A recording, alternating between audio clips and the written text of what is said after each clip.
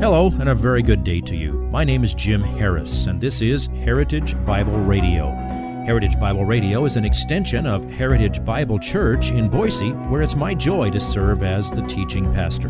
Every day, we devote our radio time to studying a portion of the Word of God so you can know Him better through Jesus Christ and serve Him better through your local church. This week on Heritage Bible Radio, as we work our way through the Beatitudes that Jesus taught in His Sermon on the Mount, we're going to break from our recent pattern and deal with 3 entire verses instead of the one-at-a-time method we've employed for the last 7 weeks. We'll take a close look at Matthew chapter 5, verses 10 through 12. Part of the reason we're doing that is that these verses are related in that they address the cost of being a disciple of Jesus. Yes, there are tremendous blessings of being in Christ when we put our faith in Him and turn away from lives enslaved to sin to new lives of obedience to God. But when you set yourself apart from the world's pursuits, and the world sees that, they don't like it. In fact, they hate it. So as Jesus proclaimed the blessings of turning from the world's ways and belonging to and following Him, He was straightforward about the costs. But even the price to be paid comes with its own additional blessings. What you will know for certain as you join us each day this week is this: though the cost is very high, the blessings are more than worth the price. Here is today's slice of the sermon entitled, "The Price of Faithfulness." Okay, come with me now back to Matthew chapter 5. The Sermon on the Mount is Matthew chapters 5, 6, and 7.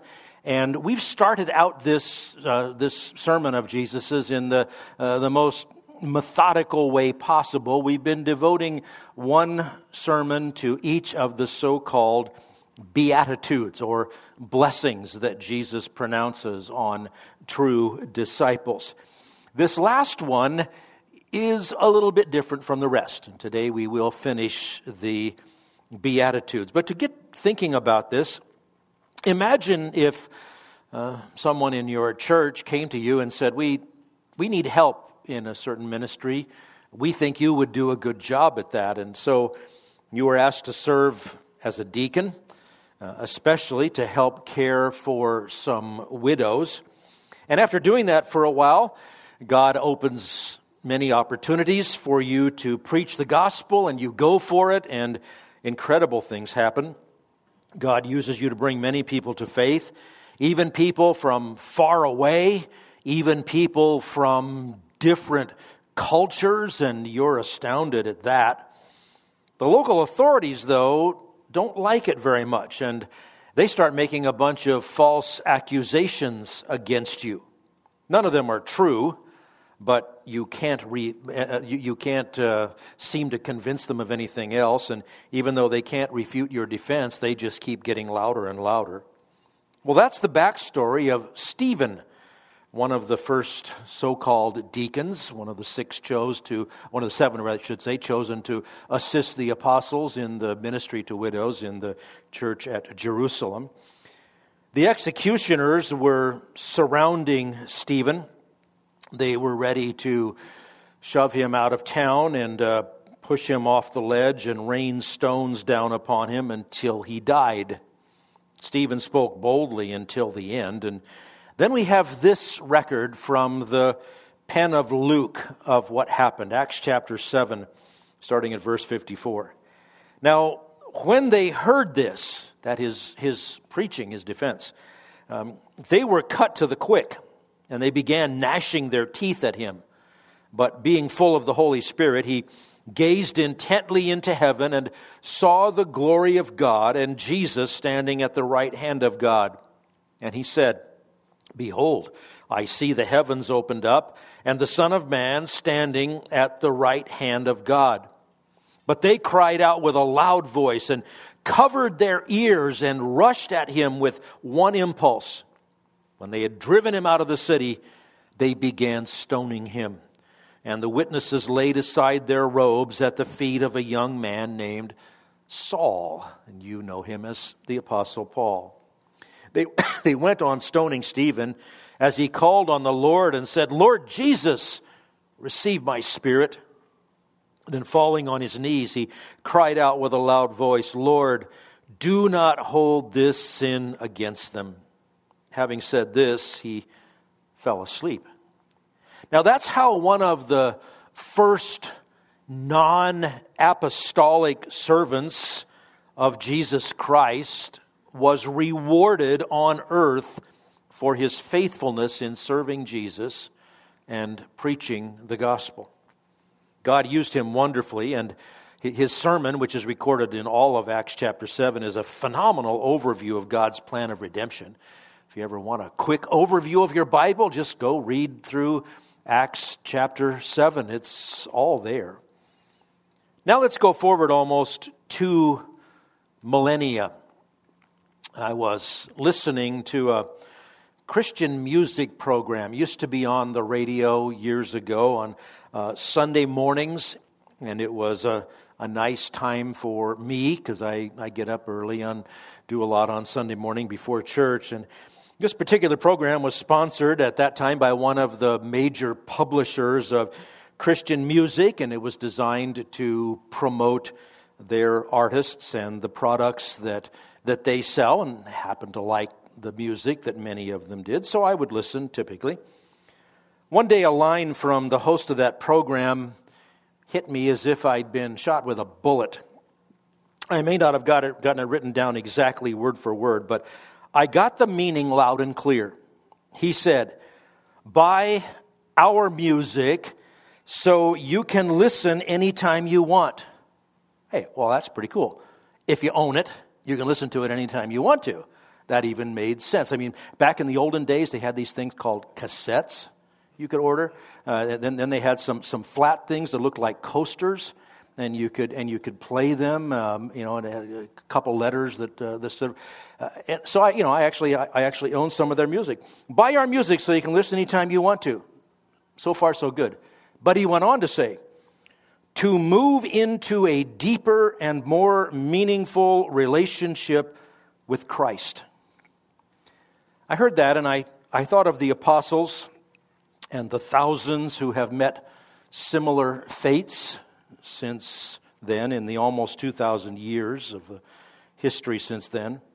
I think of the Christians these days in Uganda and Nigeria and China and India and Iran and Iraq and so many other places these days who are being killed or imprisoned or their homes and churches burned or bulldozed.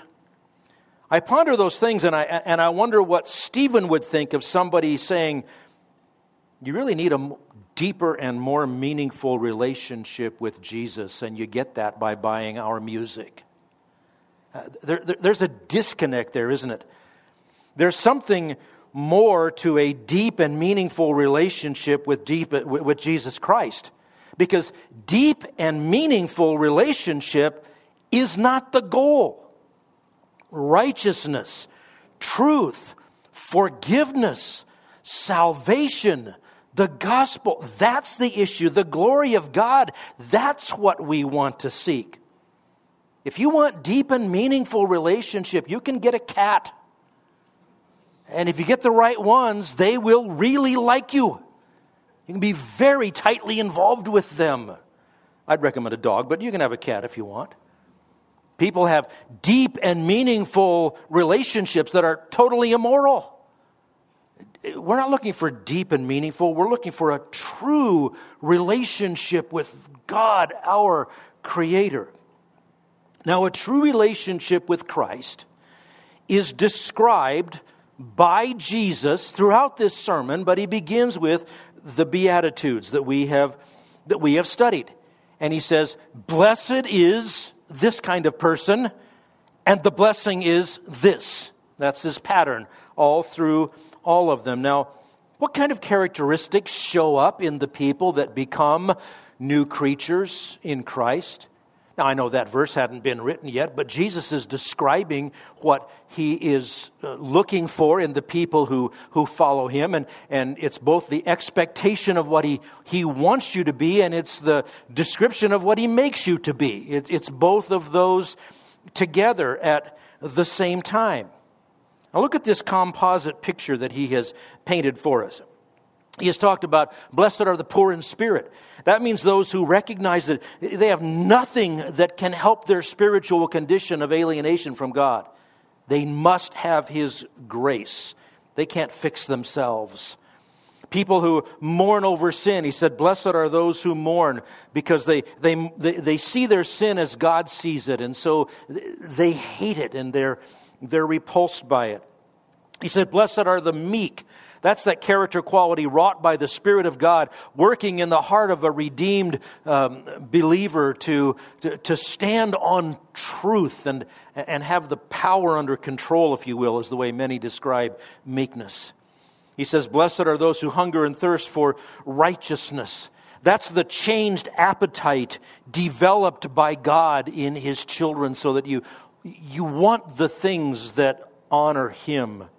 He said, blessed are the merciful, because those who receive the mercy and forgiveness of God are so changed by it that they become instruments of mercy and forgiveness.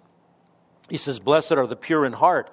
That's the evidence that God is at work, transforming a life from the inside out, in opposition to the ways that the Pharisees, who are going to be the antagonists in this sermon in a few verses after we finish today, they were trying to reform people from the outside in by making up enough rules that you would do enough behavior modification that God would like these people a whole lot.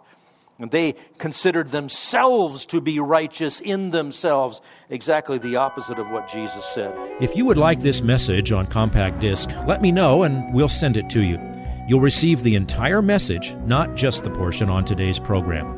You can order by phone at 353-4036 or by writing to us at 7071 West Emerald, Boise, Idaho, 83704, or on the internet at hbc-boise.org. Heritage Bible Radio needs your prayers and your financial support.